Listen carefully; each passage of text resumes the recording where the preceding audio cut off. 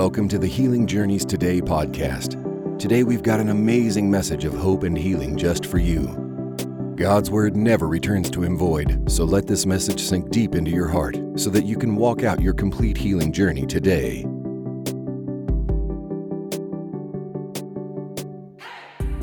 Hi, going on the last podcast I did, I wanted to carry on the topic of honesty.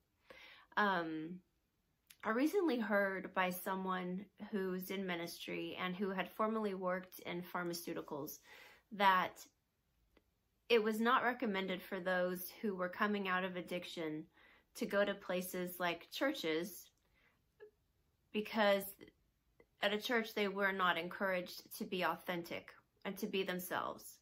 And so I've been thinking about that a lot and just wanted to put forth this message that it's okay to be honest. It's okay to be honest about where you are and where your thoughts are, because from then, once you realize that and you can be real before the Lord, then you can be on a greater progression or a more successful progression to being free and getting yourself in the light and the truth and getting your face, your countenance uplifted before the light and the approval of God's countenance being lifted up on you.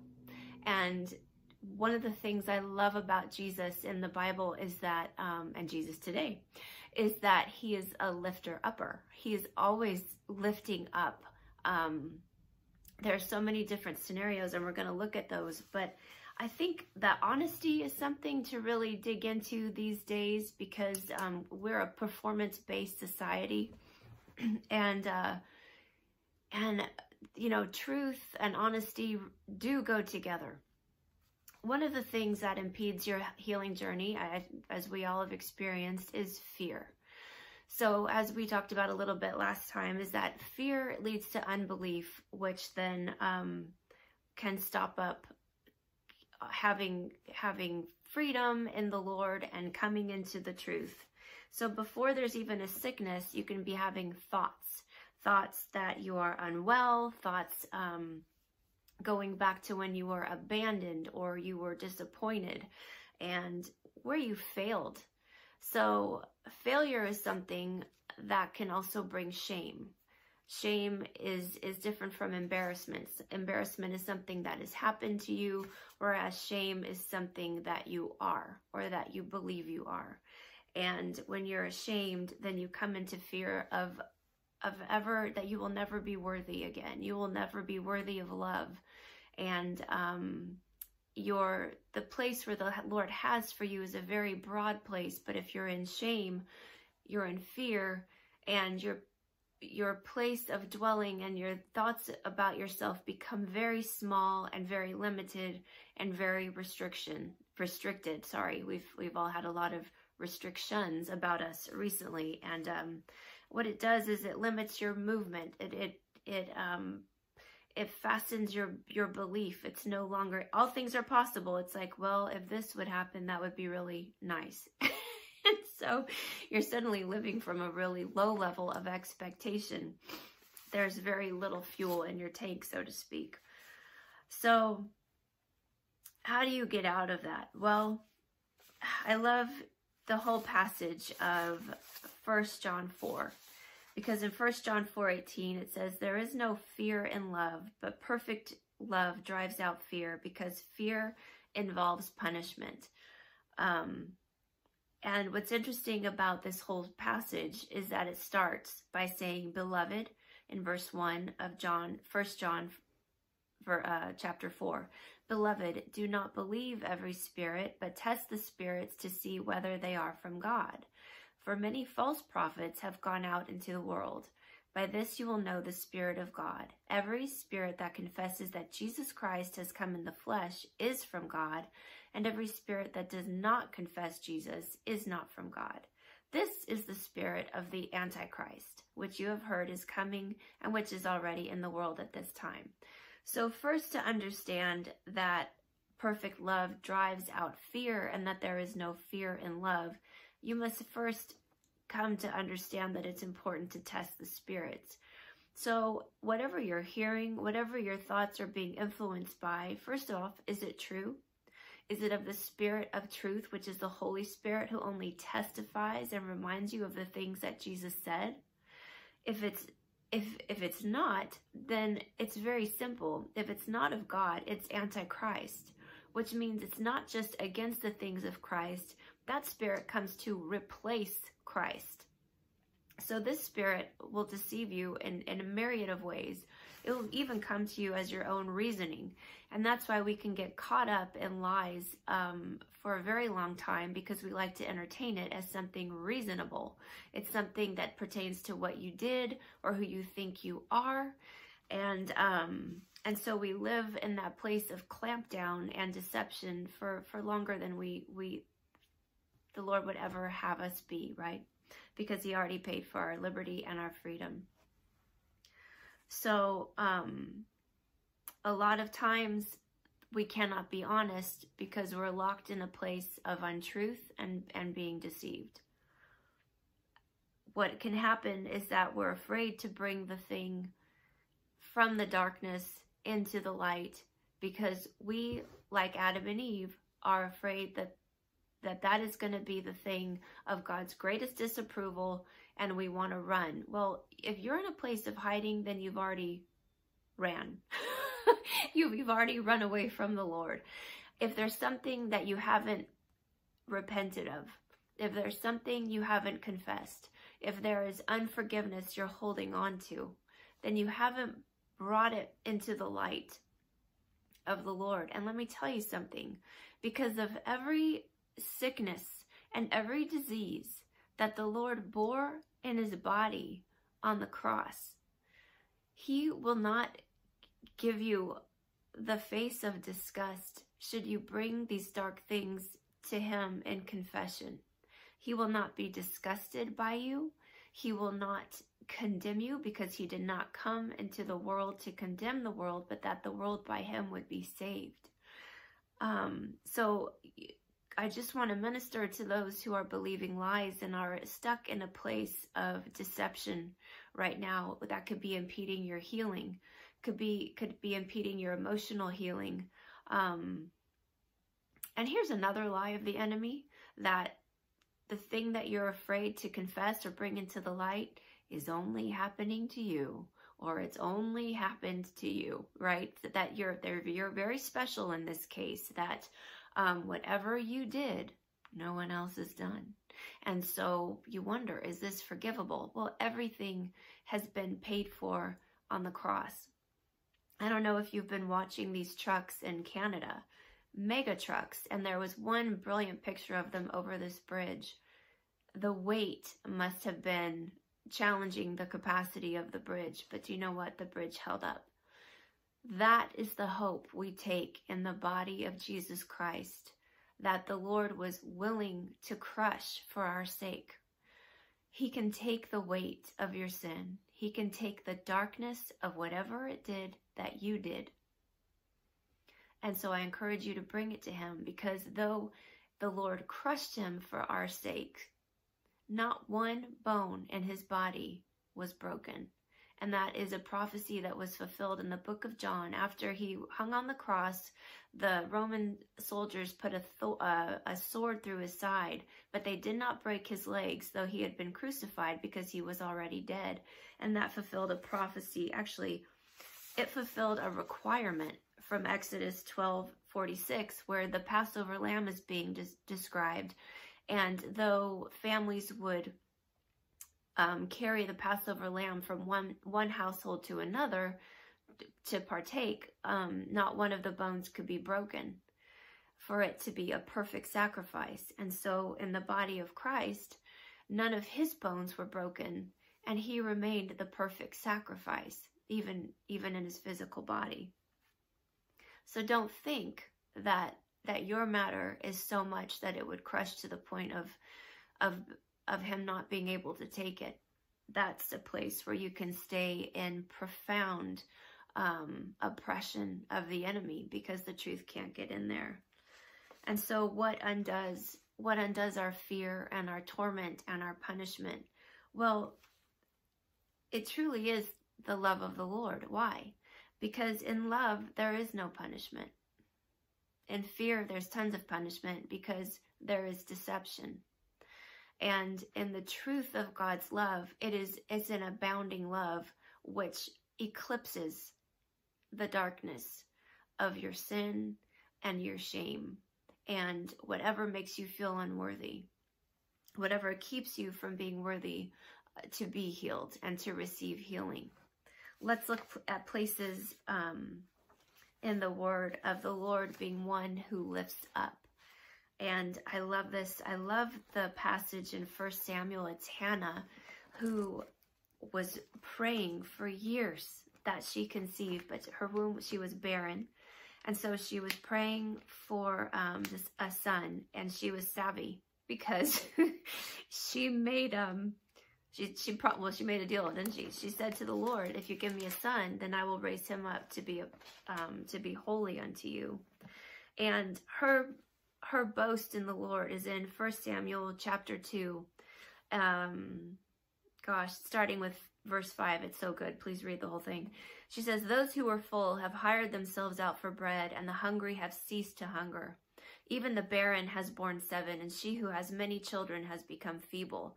The Lord kills and makes alive. He brings down to the grave and brings up. The Lord makes poor and makes rich. He brings low and he lifts up. He raises the poor from the dust, and he lifts the beggar from the ash heap, to set them among princes and to make them inherit the throne of glory." So how many images of the Lord lifting up do we see in that passage? And it's just like the vine dresser who takes the vine that's in the dust and out of the sun, and he lifts it up. He sets it on a rock, of all things. The rock is Christ. He sets it up on a rock or a trellis so that it can receive the light again. So would he love to do with you who are feeling low and are feeling unworthy and are feeling like a beggar, like you're begging to be healed. My love, if you are in Christ, you are not just a priest that you can intercede for these things. You are also a king that you can declare that they are done. Let's come into the priestly lineage of Melchizedek through Jesus Christ, through whom we not only intercede, but we declare and we command. Amen? So that can be your future, and it can be your present. Let's also look at Luke 1:52. This is another favorite passage of mine, of Mary. Mary who was willing to really go through a lot to be the mother of Jesus. And I don't think she understood everything that would come to her, but let's see, Matthew, Mark, Luke, I was not there yet. But for her love of the Lord, she endured, and she was a godly woman. So yes, Luke 1:52. Here is her boastful praise of the Lord. Let's start with verse 48. "For he has regarded the lowly state of his maidservant. For behold, henceforth all generations will call me blessed. For he who is mighty has done great things for me, and holy is his name. His mercy is on those who fear him from generation to generation. He has shown strength with his arm. He has scattered the proud in the imagination of their hearts. He has put down the mighty from their thrones and exalted the lowly." So there he is, exalting the lowly again. So this is to you who feels weak and feels unworthy. I'm speaking right to you, and this is your day, this is your time to reach out and receive the reward of the Lord and be lifted up and be lifted out of your present state. James 4:10 says, "Humble yourself in the sight of the Lord, and he will lift you up." Maybe your humility is actually confessing that he can. Maybe your act of humility is to confess that you are worthy, because these are the things that the Lord says about you. He did the work so that you can now be lifted up and raised out of your lowly state and have a testimony in your mouth, because we overcome by what? The blood of the Lamb and the word of our testimony. And testimony isn't getting up before people and saying who you were when you were a teenager and what drugs you did and how many people you slept with. Maybe you did that. Maybe you did all sorts of things. You probably did if you live beyond age 15, right? So basically that is a common story, and we all have a different script of our story. Your testimony, however, is who God has been for you and who he is to you. Who do you testify of his being right now to you? And what will your testimony be once you're up and you're out of your sick bed and you're walking and you're able to tell people of what the Lord has done for you? Who is he for you? For me, he is truth, and he is everything he says about himself. He is reliable. He is the lifter of my head. When I am low down, I just lift my face to him, and do you know what? He's always happy. He's never worried. He has a plan. He has a plan for good, for a desired and expected end, and that is true for you. Maybe your act of worship today is to believe him, to believe that he is good, to believe that he really paid the very last cent, that he is not afraid of the things you have done. He's just asking you, hey, forgive that person. Come out of the darkness. Forgive yourself. Repent of your sin. If there's someone you need to say you're sorry to, just go before the Lord and let him seek your heart and bring the burden out so that you can be free. He is a rewarder of those who earnestly seek him, right? If anyone's going to come to him, we must first believe that he is real and that he exists, right? And you must also believe that he is a rewarder. Today, let's believe that he is a lifter-upper, because he's going to lift you up out of your situation and put you in the light of his countenance, which is really a beautiful place to live. And you can go there any day. It's not restricted. I have to laugh. Anyway, so let's go to Mark 5. I love this. I love this story. Mark 5. So we went over this a little bit more. So a little bit last time. So Mark 5, verse 35. While he was still speaking, that's Jesus, some came from the ruler of the synagogue's house, which said, your daughter is dead. Why trouble the teacher any further? As soon as Jesus heard the word that was spoken, he said to the ruler of the synagogue, do not be afraid, only believe. Remember, you can't do both. You can't be in fear and hear the Lord minister love to you, even though he's always loving you. You've got to be in belief or fear. If you want to be in fear, that's totally up to you. But if you want to believe that the Lord is happy today and wants to heal you today, and that you will testify of his healing you, then believe that. And he permitted no one to follow him except Peter, James, and John, the brother of James. Then he came to the house of the ruler of the synagogue and saw a tumult and those who wept and wailed loudly. Whew, what a to-do. Then 39, when he came in, he said to them, why make this commotion and weep? The child is not dead, but sleeping. And they ridiculed him. But when he had put them all outside, he took the father and the mother of the child and those who were with him and entered where the child was lying. Then he took the child by the hand. Imagine him taking you by your hand right now.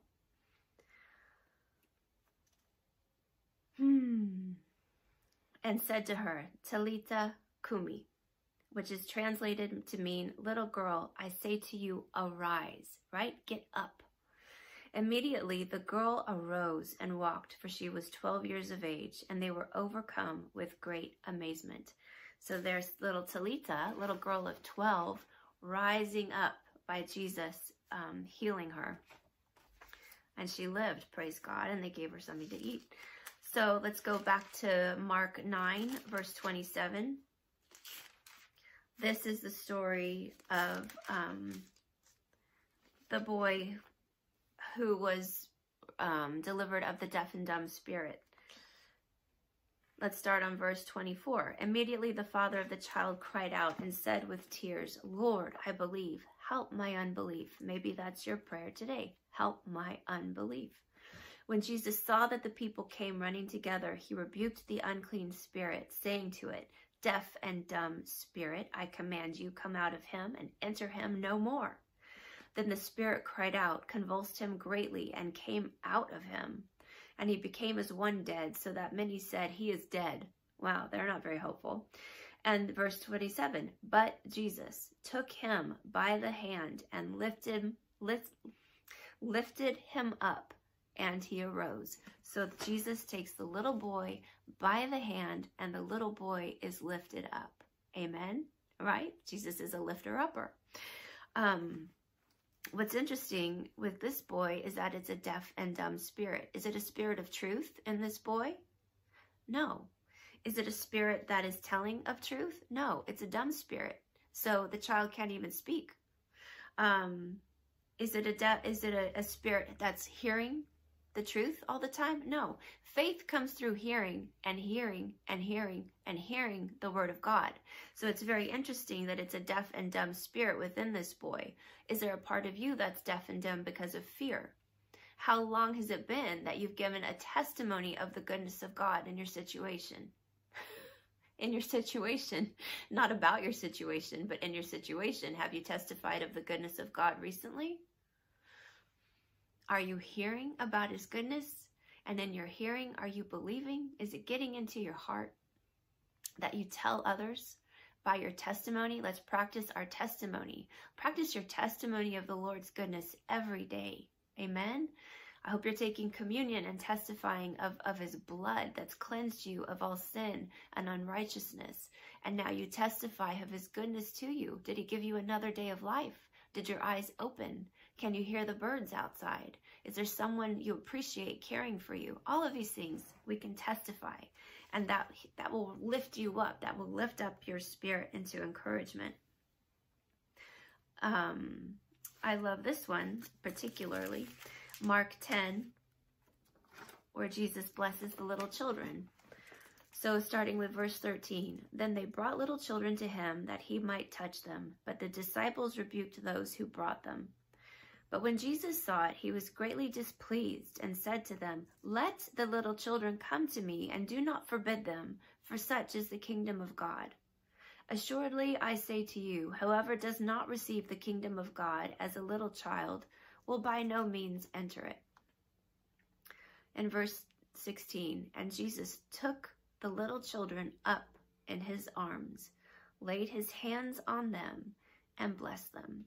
And perhaps that's what you need to imagine happening to you right now, that the Lord takes you up in his arms. Remember when you were little and you'd be picked up by your dad or your grandpa and your feet couldn't touch the floor? You were lifted up and in the arms and enfolded in safety. And he laid his hands on them. May the Lord lay his hand upon you, or lay your own hand over your head, over your body. And he blessed them. And bless yourself. Say a blessing over yourself, right? I am healed. I am whole. The Lord gave his body for my body. Just as the Lord is, so am I on the earth. Look at his body right now. Let's behold the beautiful body of Jesus Christ. If you want to do this further in scripture, I recommend highly reading Song of Solomon and going over the part of the beloved, of the bridegroom, and going part by part over the beauty of his body, and just beholding that in its perfection, his holiness, the purity, and bless the Lord's body and say, your eyes are like dove's eyes. You look in one direction, your purity of sight. You are eternal sight. Start with his hair. Go into Revelation. Look at his hair. Look at his eyes burning with fire. His eyes are bronze. Look, he walked the trail. He blazed the trail that you don't have to walk, but he blazed it for you that you can live in health and live with a sober mind, live with a sound mind, that out of your mouth will come the word of God for others. Who are you going to tell about your healing journey?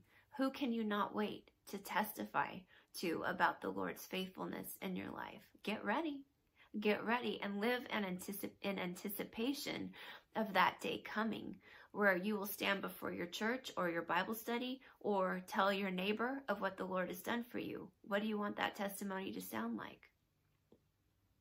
It's up to you, and it starts today. So I pray that you will come out of the darkness of any untruth about you, that you will share someone. Oh my goodness. Think of the woman at the well, the woman of Samaria. Did you hear the joke that she's the largest woman in the Bible because she was the woman of Samaria? No, that's not true. She was probably a nice looking woman because she had no lack of men in her life, right? But when she sits with the Lord, and he says, he just reads her mail, doesn't he? He says, yeah, you've had a few husbands, but the man that you're with now isn't your husband, is it? And does she go into shame and run away? No.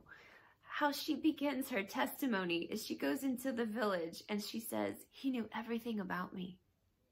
That is her first word of praise and declaration and testimony of the goodness of the Lord. He knew everything about me. And you know what? The village wanted to know more because they knew her story, and it was a shameful one. It was one that cost her to go into the heat of the day and at that time gather water where no one else was there. There weren't anyone to ridicule her. There wasn't anyone at the well at that time to ridicule her. But upon meeting Jesus and having his approval, she went out and said, he knew everything about me and he never shamed her. But by that, she knew that he was Lord and that she had met with the Messiah that day. And that was the beginning of her testimony to her village, which eventually came also to know the Lord. So I encourage that to you. Maybe that's your testimonial today. I can't wait to hear it. And I hope that you'll be the next one to share on Healing Journeys today. We hope you got some great nuggets of wisdom out of that teaching. Thank you for listening to the Healing Journeys Today podcast. And don't forget, you can find us live on Facebook and YouTube 7 days a week. If you would like to donate, please go to www.healingjourneystoday.com. Isaiah 53:5 says, "And by his stripes we are healed." God bless you.